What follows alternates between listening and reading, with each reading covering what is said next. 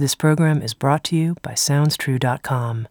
At SoundsTrue.com, you can find hundreds of downloadable audio learning programs, plus books, music, videos, and online courses and events. At SoundsTrue.com, we think of ourselves as a trusted partner on the spiritual journey, offering diverse, in-depth, and life-changing wisdom. SoundsTrue.com.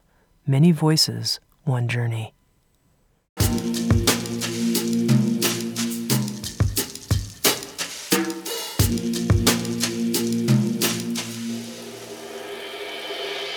You're listening to Insights at the Edge.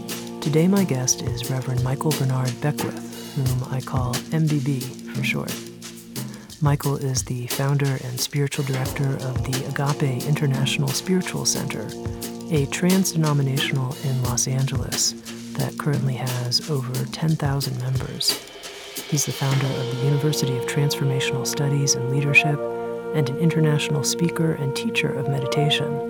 He has also appeared on The Oprah Winfrey Show and Larry King Live. With Sounds True, Michael Bernard Beckwith has created several audio learning programs, including a 3-session audio course on your soul's evolution and a 6-session audio course on living from the overflow. He's also the author of a brand new book from Sounds True on life visioning, a transformative process for activating your unique gifts and highest potential. In this episode of Insights at the Edge, Michael and I focused on his new book, Life Visioning. We talked about the 4 evolutionary stages of the development of consciousness and how the life visioning process works in each stage. We also talked about some of the biggest obstacles people experience with life visioning and the importance of unconditional love as the atmosphere for the life visioning process. Here's my conversation with pioneering teacher and beautiful human, Michael Bernard Beckwith.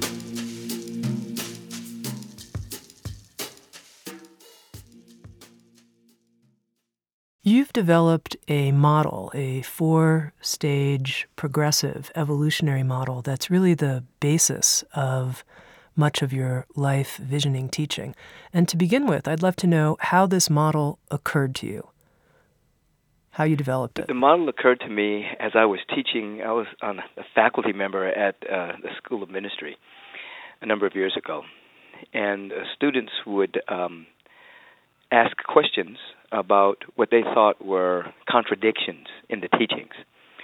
They would read in the various textbooks that if your mind could conceive it, you could achieve it. On other parts of the textbooks, they would read, surrender your life to this presence.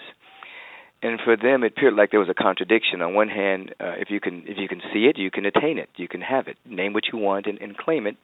On the other hand, you should surrender your life to this presence that is everywhere. And so spontaneously one day I went to the blackboard and I said, we're not dealing with contradiction, we're dealing with an evolution of consciousness from being a victim to learning how to take control of our life through monitoring our thinking, all the way to an understanding that there are universal laws that govern reality, that govern creation, that govern manifestation, until we get to a point where we can then surrender to the order that's already there, and then ultimately having a realization that the only life that there is the life of God or the life of intelligence, whatever name we choose to call it. So the 4 stages basically emerged as an exclamation to students to show that we're not dealing with contradictions, we're dealing more with an evolution of thought. And thus, they became more and more. The conversation became more and more perfected with every round of teaching, with every round of questioning, until finally it became more formalized as the 4 stages of spiritual growth, development, and unfoldment. Of course, we know there's more than 4 stages, but for the sake of conversation and teaching, I just narrowed them down to 4. Now, first of all, I just want to underscore, I think this is a pretty big breakthrough, actually, that you're describing what appears to so many people as things they don't get, paradox, oh, that's just a paradox, but that you're describing it as a stage model of development, I think that's a big breakthrough. I think so too, and and once the students begin to grasp that, they also begin to understand that when they ask a question, they can kind of see where they're asking their question from. Are they asking their question from being a victim to life? Why me? Why is this happening to me? Or are they asking the question from the stage 2 aspect, where they're learning how to manifest and learning how to monitor their thinking and see correctly and visualize and this type of thing? Or they're asking their question from stage 3, where they're learning how to yield and release. They can kind of, so I challenge them to notice where they're asking their question from before they ask the question. And they can also begin to notice what parts of their life do they see themselves as living in the stage of being victimized by external circumstances? What part of their life do they see themselves living in the zone, where there's something that's operating through them that they're witnessing a level of perfection that's operating through them? And what aspect of their life are they like visualizing and seeing what they want? And it becomes kind of a way by which they can observe themselves and begin to notice themselves at a much higher level. Okay, now just to be very clear for our listeners, the way that you've described these 4 stages is that we begin in a victim stage of consciousness, move to a manifester stage, to what you call the channel stage, and then the being stage. And if you will, let's just go through it slowly. I'd love to know how I progress in my life from one stage to the next. So if I'm going to move from victim to manifester, let's start there. Right. Generally speaking, the victim has the tendency to think that something outside of themselves determines their destiny, determines their happiness, their joy, their prosperity, whatever the case may be. And so they have a tendency to believe that it's an external God, it's a devil, it's their astrological chart, it's their previous boss, it's their parents, whatever the case may be. But they generally have a blame story as well, that if something's going wrong with their life, they can generally point to something outside of themselves and say, if it wasn't for the way I was brought up, if it wasn't for the society, if it wasn't for this or that, I would be happy. And so they're living life at the effect of an external authority figure or an external circumstance. Now, in order to move from the stage of being the victim, generally it happens in 2 ways. Either pain. In the book, I talk about the fact that pain pushes until the vision pulls. That sometimes an individual has a tremendous amount of pain in their life, which makes them begin to search, become introspective, ask different kind of questions, or they have an insight that allows them to see that there's a higher order of being. And to move from being a victim to learning how to manifest in your life, the victim has to give up a blame story, and one of the most empowering things that they can begin to do is the practice of forgiveness, forgiving what they think has happened to them, forgiving the people that they think has done something to them. And forgiveness, of course, strengthens you and gives you your power back. And that's one of the beginning stages.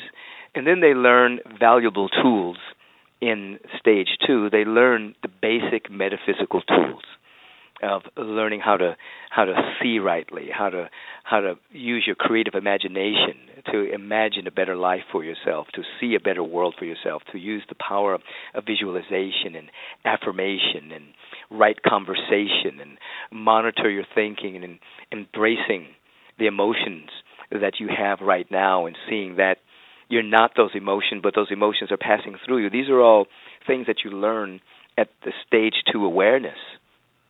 And after a while, the individual can become adept at learning how to manifest by monitoring their thinking, seeing things correctly, embracing a higher order of conversation, better life, enhancing habits, etc. until they are pretty much using the laws of manifestation to strengthen the structures of their life, those structures being a higher level of prosperity, higher level of health of the body temple, the mental body, the emotional body, our relationships, the body of our affairs. We begin to no longer be victimized by external circumstances, but we can begin to see that our mind is very powerful, and our thinking is very powerful, and has a lot to do with our perception, and it has a lot to do with our experience. And that's coming into a level of mastery at stage 2 level. Moving then from 2 to 3? Let's keep going. Moving from 2 to 3, what happens is when an individual begins to manifest and begin to see really that there are laws in the universe, that your thought is the thoughts are real. They're units of mental energy as I describe them. And that a unit of mental energy can actually transmute itself into perception and then experience. People begin to either consciously or unconsciously know that we really are governed by law, and that there's an order that we can all depend on. The universe is not nilly-willy. It's not chaotic. There really is an underlying order behind everything, even though it appears to be chaotic at times. And when that begins to happen, there begins to emerge a willingness to surrender, to let go, to allow, to yield. These words kind of creep in. They're more feminine. Stage 2 is more masculine. I can do it. I can make it happen. If my mind can conceive it, I can achieve it. I can accomplish it. Stage 3 is more. Stage 2 is I'll make it happen. Stage 3 is I'll make it welcome. So it's more of a yielding and allowing, but it's based upon the awareness that there's an order in the universe that you've proven to yourself through stage 2 mastery. So it's not blind faith. You know, some individuals have a kind of a religious blind faith. They just kind of I just surrender my life to God or something to that effect without having any understanding of what that may even be. But through stage 2 mastery, you begin to understand that there is a presence, there is a unitive awareness that doesn't compromise itself nor contradict itself. And so surrender is based upon real work that you've done on stage 2. So you can let go. So when you hear phrases like, I let go and let life, or I let go and let God, it's not from blind faith, it's from an awareness that there really is an order there. And we reclaim the word surrender. Heretofore, people have been afraid of the word because they have a misbegotten notion about some presence called God that, you know, if I surrender my life to God, that's going to mean that maybe God's will for me is to be poor and unhappy for the rest of my life. But when we understand through this kind of inner work that this presence can't compromise itself, and that the will of God, if we can use that language, really means a greater expression of life. That if we could say, what is the will of God? I would say the will of God is always for a greater expression of life, a greater expression of love, a greater expression of beauty and creativity and the infinite nature of life. Now when we're surrendering, what are we surrendering to? We're surrendering to the next stage of our own evolution. We're surrendering to the what's trying to emerge in our own life.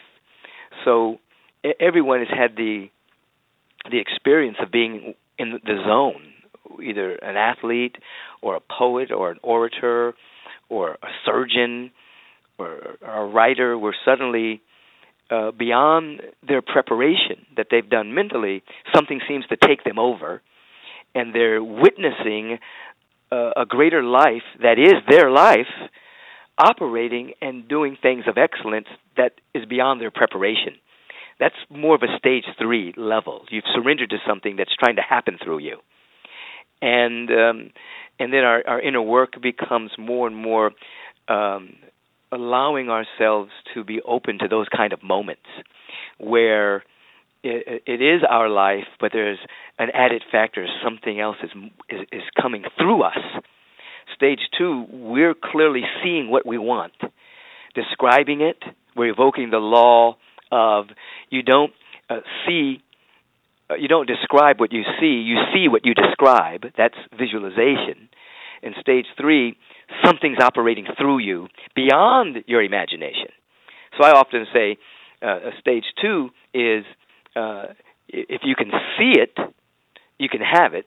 Stage 3, beyond what you can see, beyond your imagination, good begins to flow into your life. And that's where the juice is. That's where the real, really juicy, delicious stuff is, beyond what you can imagine. Because whatever you can imagine is still a form of limitation, regardless of how good it is. But beyond what you can imagine is really touching the next stage of your own evolution. Now, you call stage 3 channel consciousness, and you say that there's a thin line between channel consciousness and stage 4, which is being consciousness. So help us understand that thin line. Right.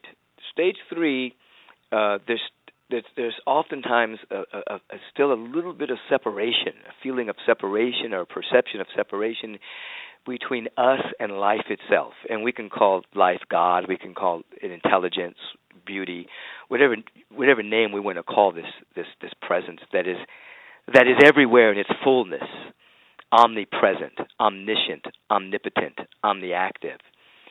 And there's a thin line, and oftentimes, I was speaking to a surgeon at one time, and he's a heart surgeon, and he was explaining at one point he was doing a very intricate surgery that really he had never done this type of surgery before. And it fell upon him to do it. And something happened where something took him over, and he was witnessing himself do this surgery.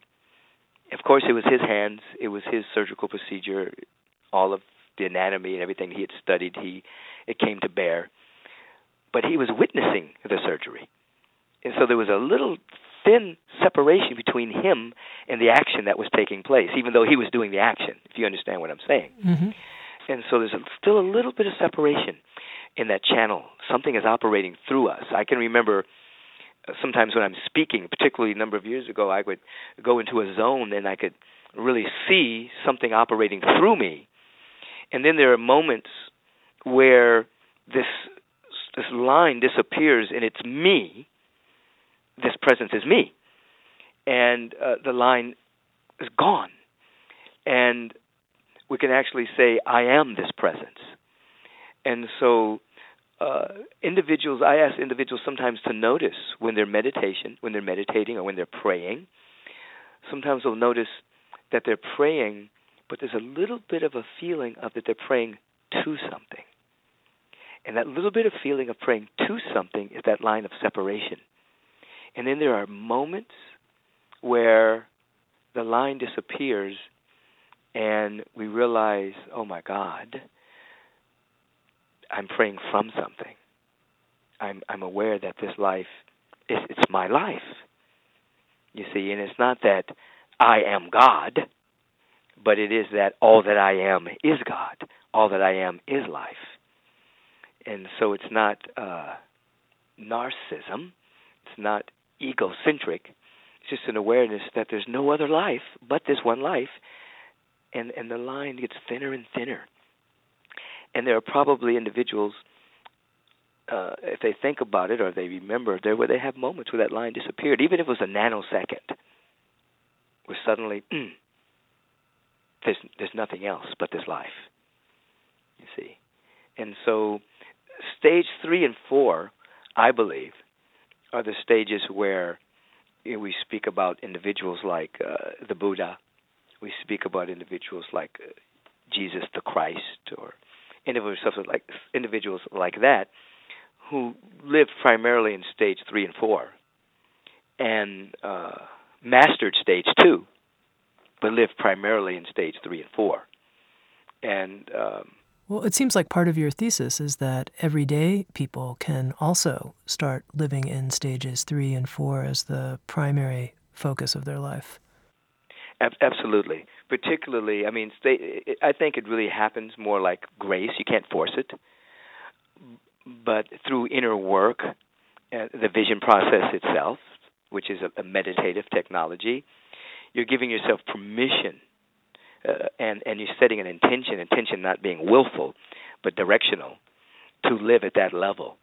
And because it's not blind faith, but it's based upon the inner work that you've done on stage 2, you can relax into it. You can let it. And then you find yourself more and more having insights, having revelations, having a level of wisdom and guidance and direction, not coming from your planning mind, not coming from figuring something out, but more the intuition is being activated. And there's an allowing and state. You're becoming more of a vehicle for something to occur, and then setting yourself up for more of that demarcation to dissolve. Now, thank you for taking the time to lay out the 4-stage model, because I have several questions about it, and now that it's clear, I think it'll be easy for these questions to be comprehensible for people. So the first one is, when you have a teaching, like let's say, we'll use 2 different examples from 2 different levels, something like The Secret that's focused on manifestor consciousness. Yes. That's how it is. That's how the world works. It seems to me that that can create some confusion for people because we're only looking at one stage and acting like it's the total picture. So I'm curious what your thoughts are. And we'll use as an example, though, teachings where we're only looking at being consciousness. That's it. We don't have a separate self anymore. We don't need the laws of the universe. We're beyond it all. So I'm curious here in this stage model, what you think of potentially the dangers of teachings that only focus on one stage. Yeah, I think that's a great question, because what I try to let people know is that you're a spiritual being having a human incarnation. And having a human incarnation, we are to basically seek to master all of these domains. And so stage 2, to me, I mean, like for instance, The Secret, that's entry level into teaching people that they can begin to participate in their own destiny. They can begin to notice that they don't have to be victimized by their past, by familial influences, societal influences, etc. And once you get that, you can't stop there. Even though the danger of that, and you're asking what the danger is that people become addicted to stage 2 manifestation. And unless they're involved with the evolution of their soul faculty, they become addicted to manifesting, and they end up hoarding. They can become greedy. They can become individuals that become materialistic, spiritually materialistic, using these mental laws to get more and more stuff, this type of thing, rather than understanding that these laws are for the purpose of what I call stabilizing the structures of your life so that you can be freer to tap into the powers of your soul, so that you begin to release your gifts and your talents and your capacities to be what I call a beneficial presence on the planet. Now, teachings that deal just with the absolute, just being itself, the danger of that is that people can go into lofty states of consciousness and not manifest, not be earthly good. I can remember a number of years ago in my own life, I had a tremendous awakening and was very aware of my oneness with life. And there was a period of time where I wasn't integrated, and I really didn't care about the human incarnation. I didn't care about money. I didn't care about too much of anything other than staying in these blissful, expanded states. And at some point, the fact that I had a child and had bills and a body temple, I had to integrate and discover why I took a human incarnation in the first place. And so then, not giving up the higher state of being, had to integrate and learn how to manifest, to be in this world, to make a difference in this world, and to find my way in this world, to release my gifts, my talents, and the reason why I chose an incarnation. So it's not an either or; it's a both and. It's being able to manifest, yes, but for the purpose of being a presence on the planet and to releasing our gifts and talents and inner capacities. You mentioned an awakening that happened that brought you into stage 4 consciousness for a period of time. Can you tell me what happened? Well, it's happened on more than one occasion. The first time, well, as an adult, when it happened was when I had a lucid dream and was killed in that dream. I've talked about that from time to time, and my reality as I knew it shattered, and the windows of perception opened up, and I could see that we were surrounded by this presence of such luminosity and beauty and intelligence.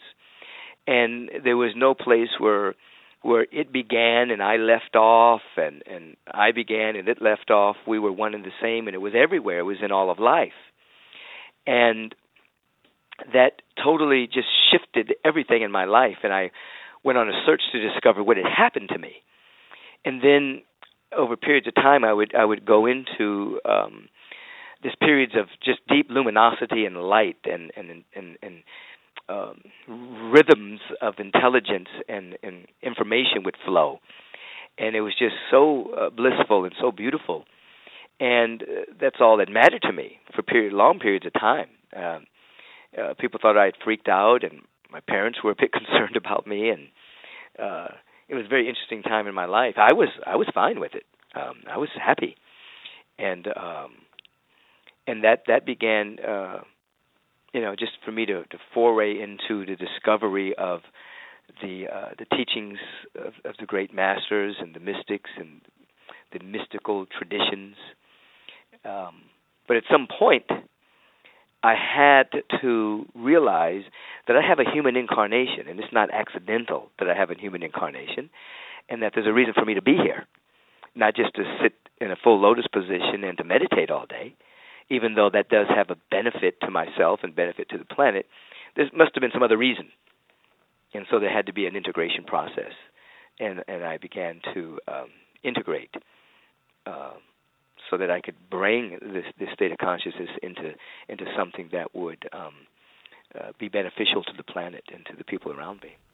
Now, do you think it's possible for somebody to be at one stage in one part of their life and another stage in another part of their life? Like, when it comes to relationships, I certainly feel like a victim. Seems like I always get dumped. But when it comes to my work life, I don't know. It's just I'm a vessel for life to move through me. Absolutely. You can have definitely a level of competence in one level where it's just things just flow through you. It's almost as if you're not thinking, and you have a level of excellence. And on another level, you can be victimized. Absolutely. And that's why the 4 stages are not really a linear model.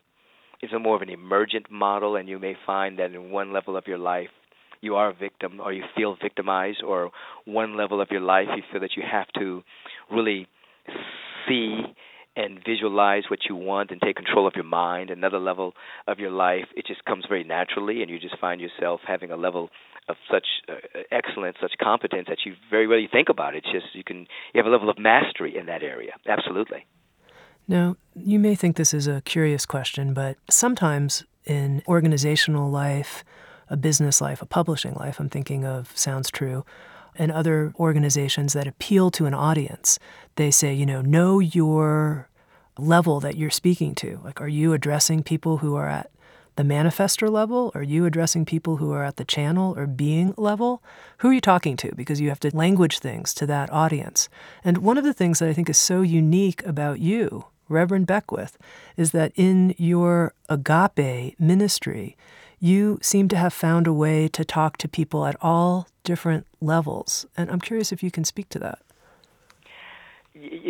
I can't tell you how I do it, but I can tell you that I'm aware that when I stand up to speak, I am conscious that there is somebody that walked in that's very new to the human and spiritual potential movement.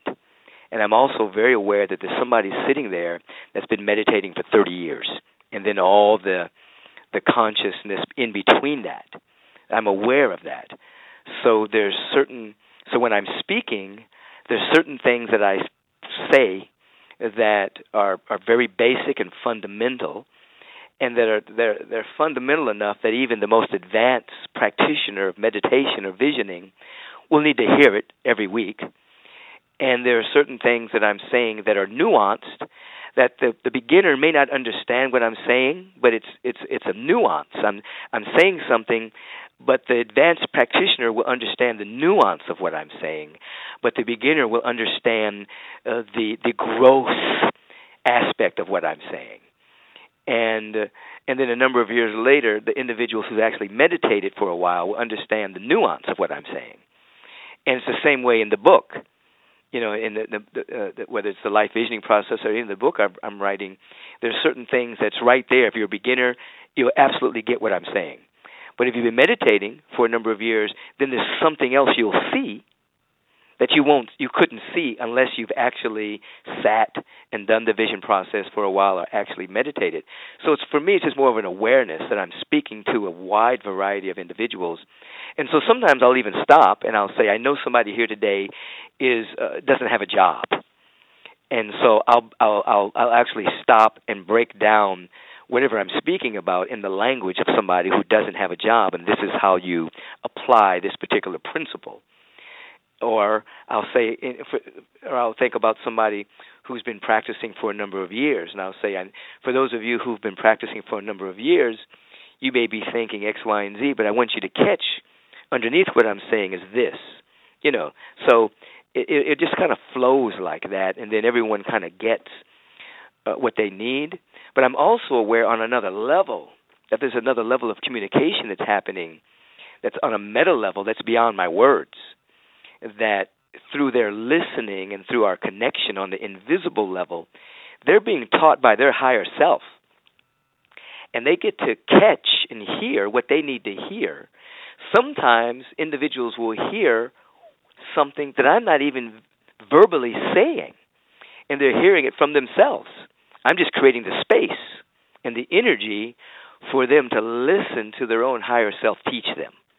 And they'll say things like, Dr. Beckwith, I really appreciated what you said when you said thus and so. It really changed my life.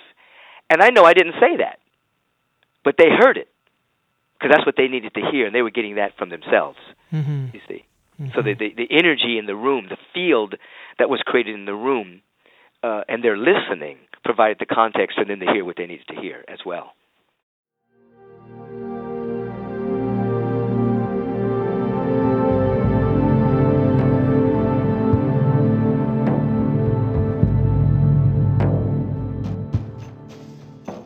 You're listening to Insights at the Edge, produced by Sounds True. We welcome you to learn more about our collection of more than 1,000 learning programs and receive 2 free gifts just for visiting us. Just go to SoundsTrue.com/free gifts. That's SoundsTrue.com/free gifts. And now, back to Insights at the Edge.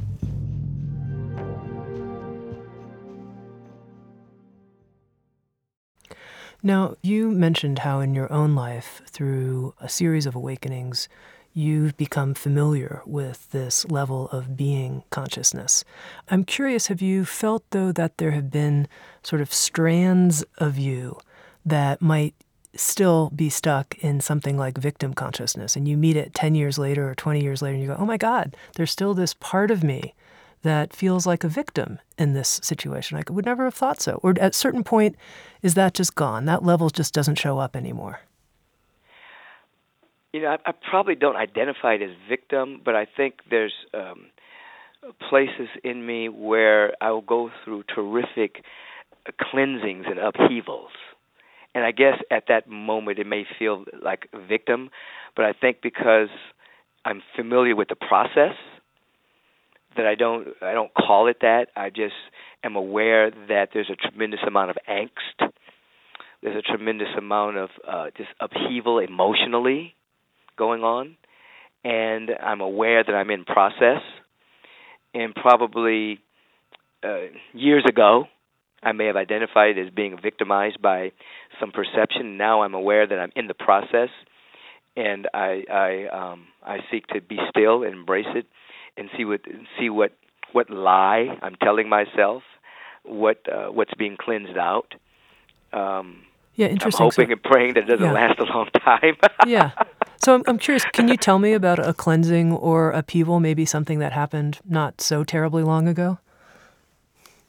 Oh, let me see. It comes periodic. See if I can put up my finger on it. If I had my spiritual journal in front of me, I could probably just go right to it.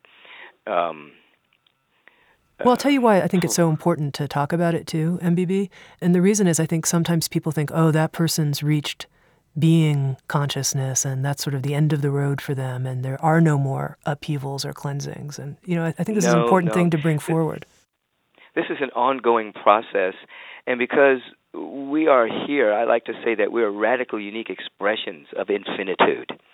And so this is an ongoing process. And so since spiritual growth and development is not about gaining anything, it's always about releasing something, there's always release, and sometimes the release is mild and sweet and wonderful, and sometimes the release is chaotic and nasty and doesn't feel good. And, I probably, within a month ago, I can remember feeling somewhat separate from the divine presence. And wanting to say, you know what, I really don't want to go into that. I really don't want to go speak. I'm not really up to it. And then noticing, the solar plexus being in a state of upheaval, a level of agitation, tiredness of the body temple, mental fatigue, and that moment going up and releasing, and then at that moment being more in stage 3, where something is operating through me, and I'm thinking I'm really blowing it, and people telling me, God, that was one of the best moments I've ever seen you in, and I'm knowing that I wasn't in gear with it; it was actually coming through me. But I'm wondering how it came off, because my mind's not engaged. It's not operating on all cylinders. I'm feeling that I'm inarticulate, not fluent or fluid. But I've surrendered to this presence, and people are saying, "Wow, that was great."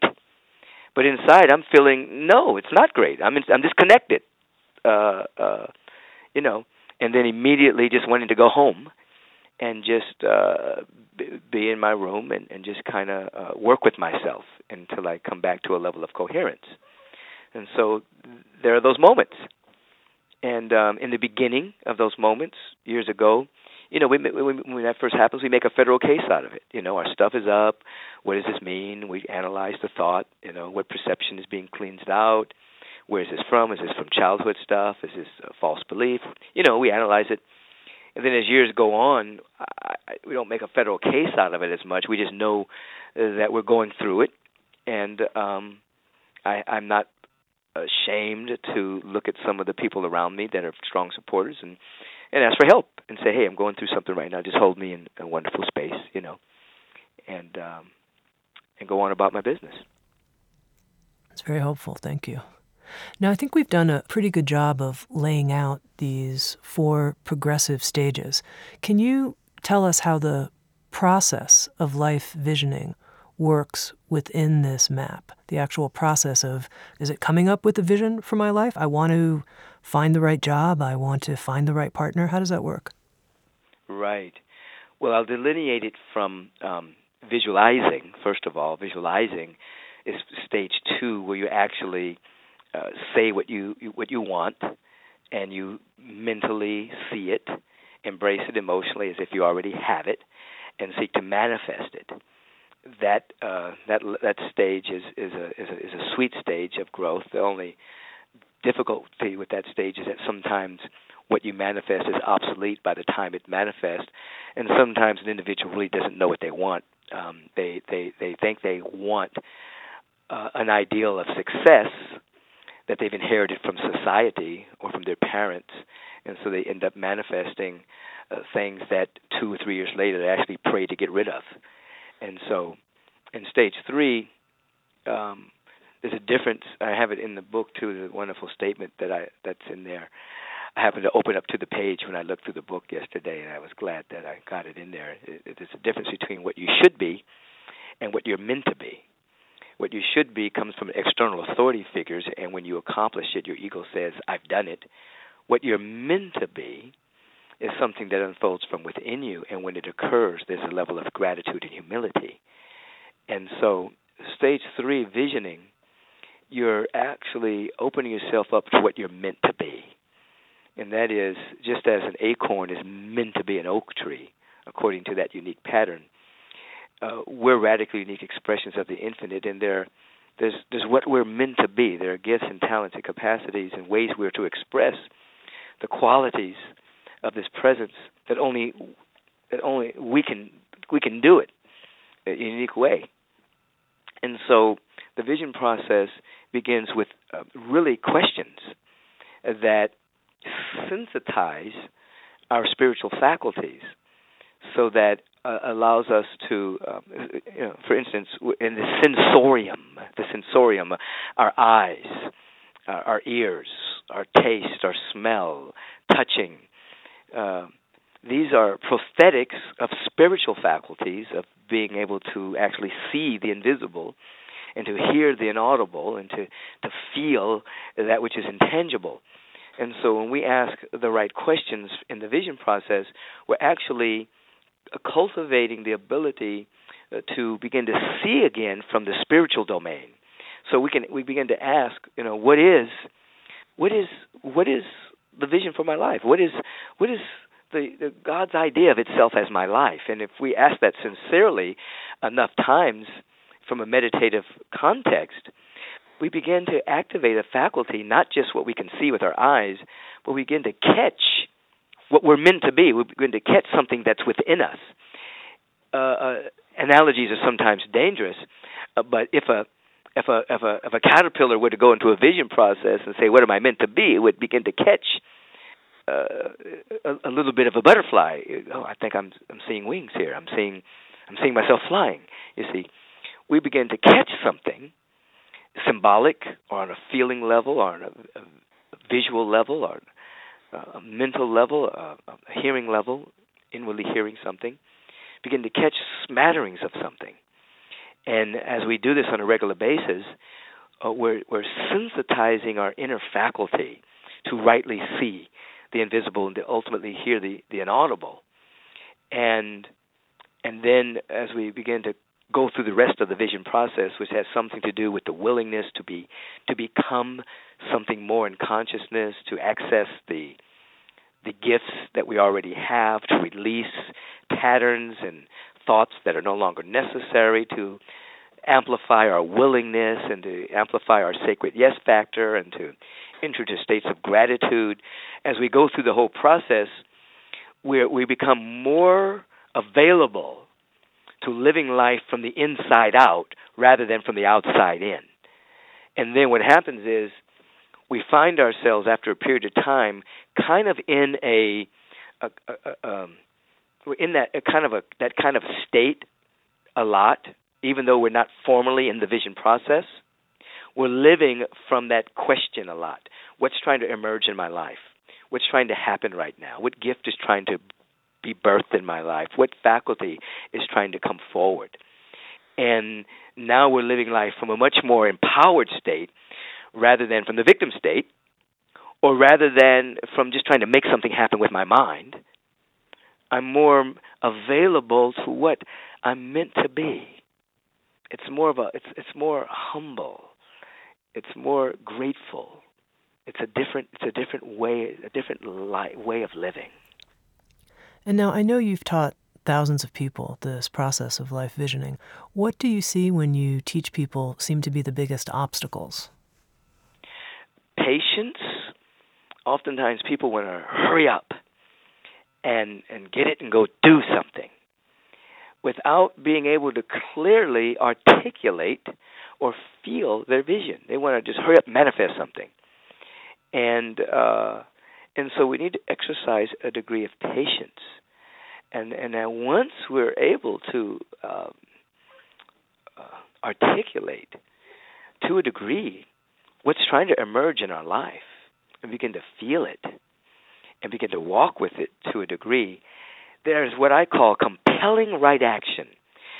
we're almost compelled to do the right thing. We become a paramagnetic field that then radiates into our life. People, circumstances bend for us.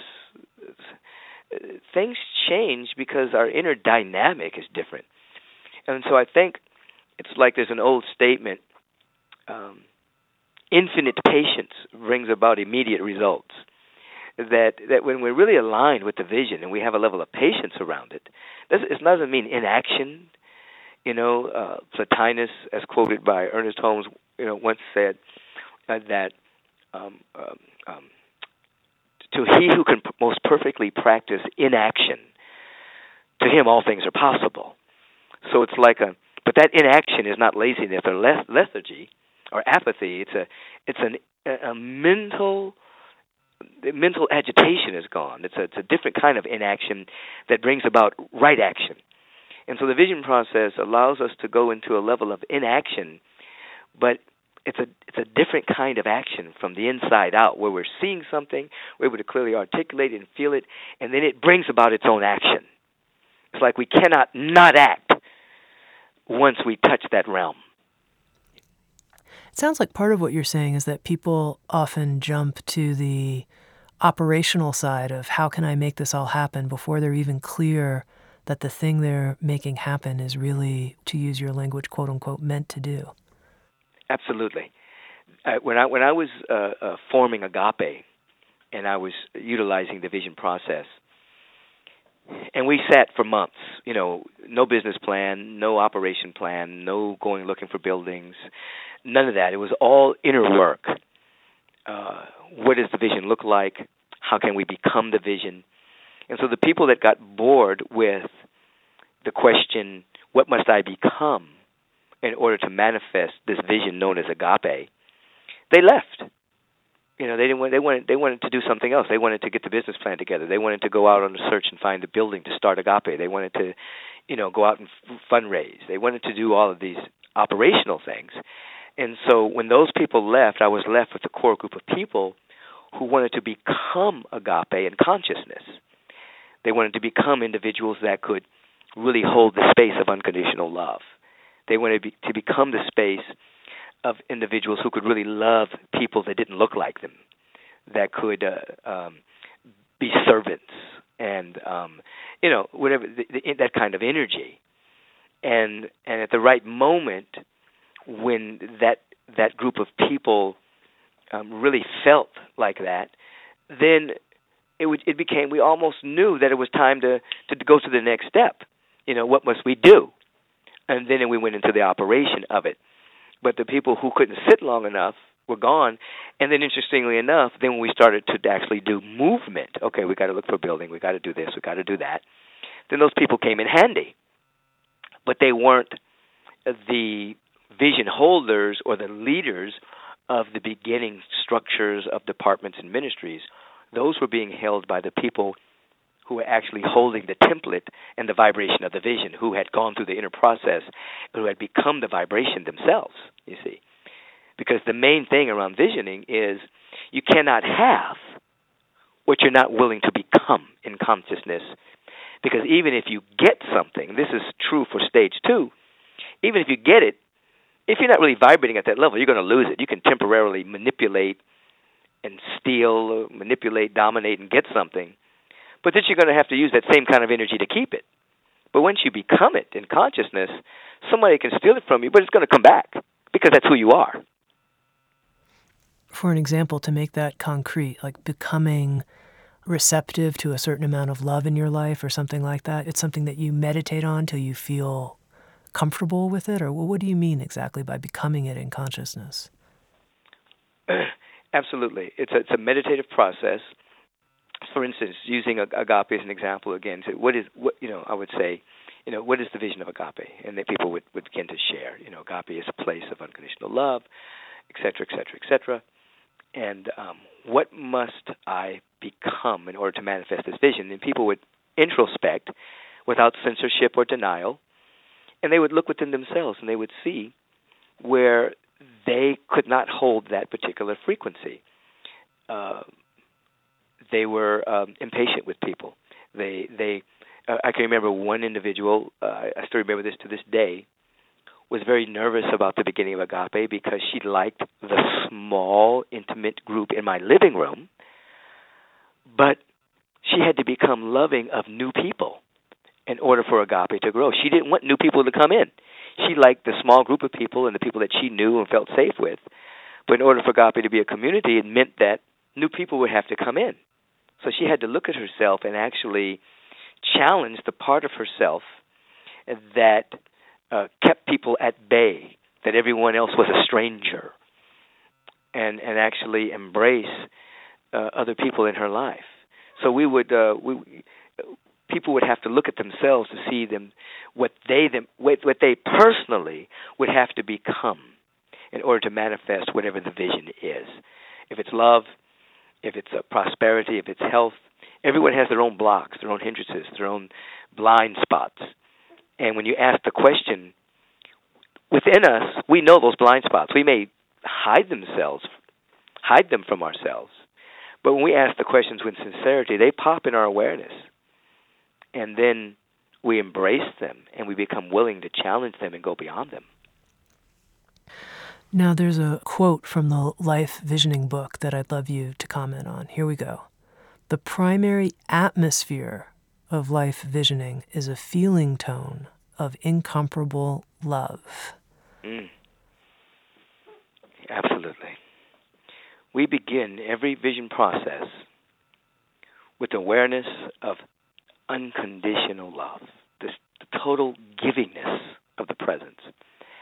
And so just as I did 26 years ago, and we continue to do, I invite people to go to a place where they feel that and find a time in their life where they were in the field of unconditional love. It could have been a moment when they were with a grandparent, a friend, someone that, regardless of whether you had made a mistake or regardless of whether you had done something very great, they just loved you anyway. The love wasn't based on a merit or demerit system. It was just love.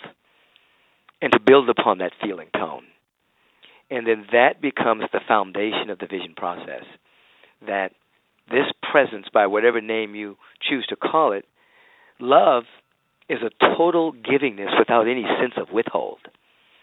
And so we base the vision process on that kind of love, to get into that feeling tone so that which is seeking to emerge is emerging in a field of love, a field of self-love and appreciation, that we're not hindering it in any way with any sense of self-loathing, lack of self-worth, lack of self-esteem.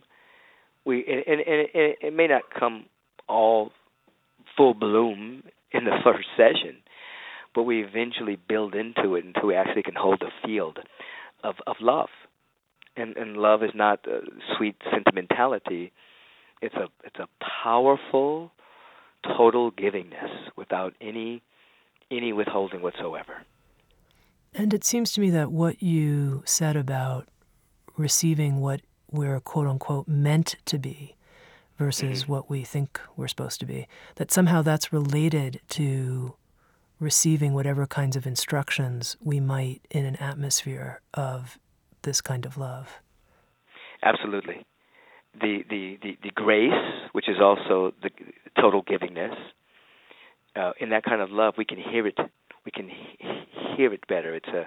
I often say it's the angel of evolutionary progression is whispering within our ear that you're more than you think you are.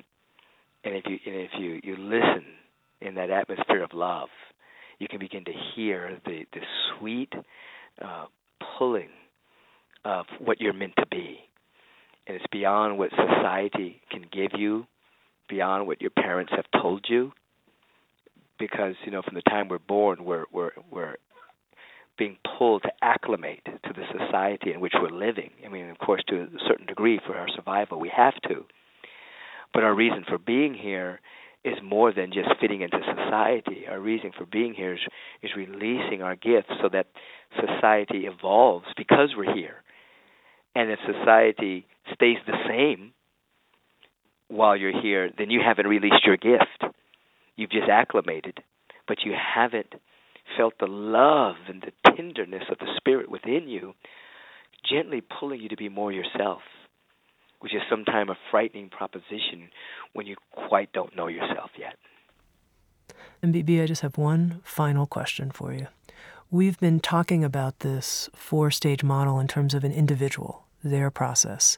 And I'm curious how you see it potentially as a collective process. Do you think that as a world community, we're moving through anything like these stages? And where are we now? And how do you see this as a collective phenomenon? Well, of course, when you look at the globe and the planet collectively, there's people all across the globe in different stages of consciousness. You have people operating from the level of survival and not even considering their evolution yet because they have to figure out how they're going to eat tomorrow, all the way to people who have way more than they need and have enough time to experience art and beauty and spiritual practice, and every stage in between. But on the whole, I would say that there is something that is emerging now on the planet. I believe that we are, as someone once said, we're hospicing old structures that no longer serve us, and we're midwifing a new energy on the planet at this time in human history. And that we're coming into a place where we're realizing that life as it has been is unsustainable.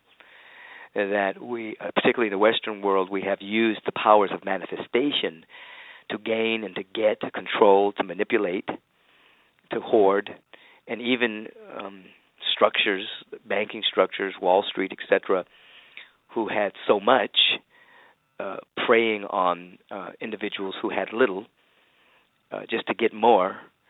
Those structures are unsustainable.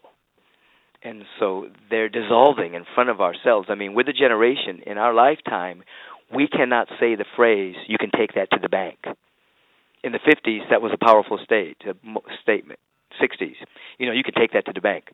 People wouldn't dare say that now because banks are failing, plus banks aren't necessarily service models to the population. They prey upon the population based on a model of greed and scarcity. And so we're in the process of birthing something else. And that something else that's being birthed will be built upon the platform of plenitude and abundance, whereas right now the old model has been built upon scarcity and lack. I think we're in the middle of that kind of flux where the old is dying and the new is being born, and so it appears to be very chaotic right now.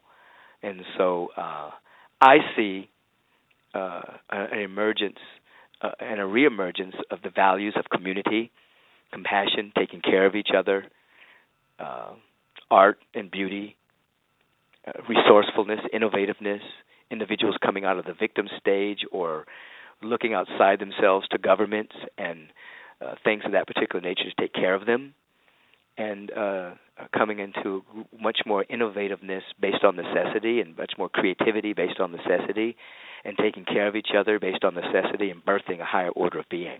I think we're in that process. And then just to end, I can't help myself. I'm going to ask, could you give us a blessing for life visioning in our life and even further, its impact in our social structures? Yeah, absolutely. You mean a prayer for the people who are listening to this conversation? Yes, if you would, please. I absolutely would love to. Throw me into the briar patch on that. This is what happens when you're a reverend. You know what I mean? Oh, absolutely. That's my calling. And so in this moment, I invite us just to stop in this moment. And wherever we are, we just take a breath. And we allow this breath to be a talisman that every time we notice we're breathing, it pulls us back to our authentic self. Not merely the personality construct, but the self with the capital S, this self that is a continuum of life itself that was never born and will never die. And we enter into this space of such gratitude and thanksgiving for being an expression of existence itself.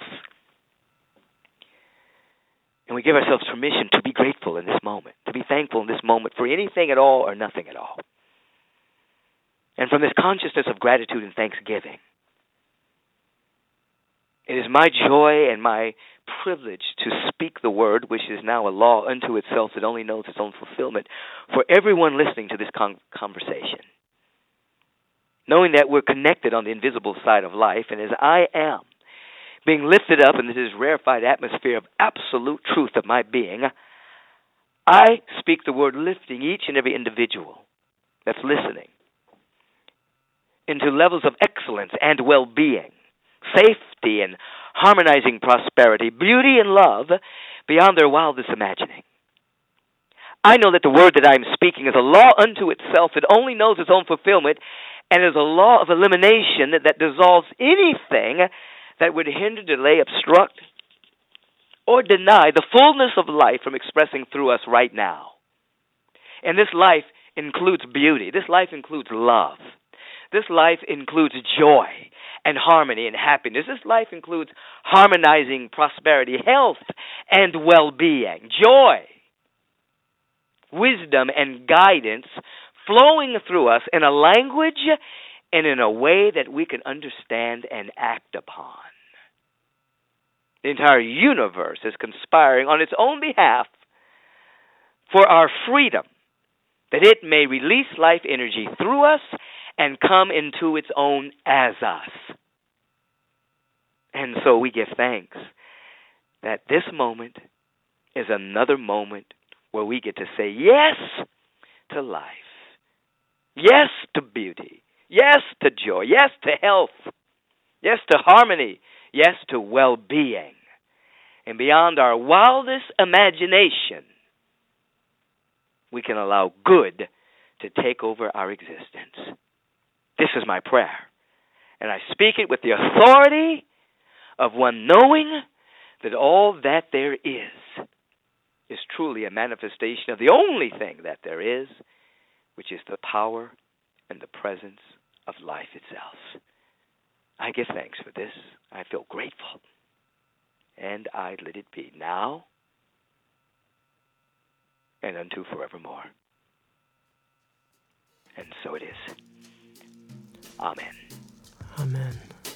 Thank you so much. I've been speaking with Michael Bernard Beckwith. He's the author of a new book from Sounds True on life visioning. It's a very pioneering book, a book that really goes into quite some depth about these 4 different stages of consciousness and offers a full instruction in the life visioning process, a transformative process for activating your unique gifts and highest potential. MBB, thank you so much for being with us today. Thank you so much. It is absolutely my joy being with you. And you're heavy, deep, and real, man. I love it. Thank you so much, Tami. It's my joy collaborating with you on this wonderful excursion into bringing life visioning to the masses. SoundsTrue.com. Many voices, one journey. Thanks for listening.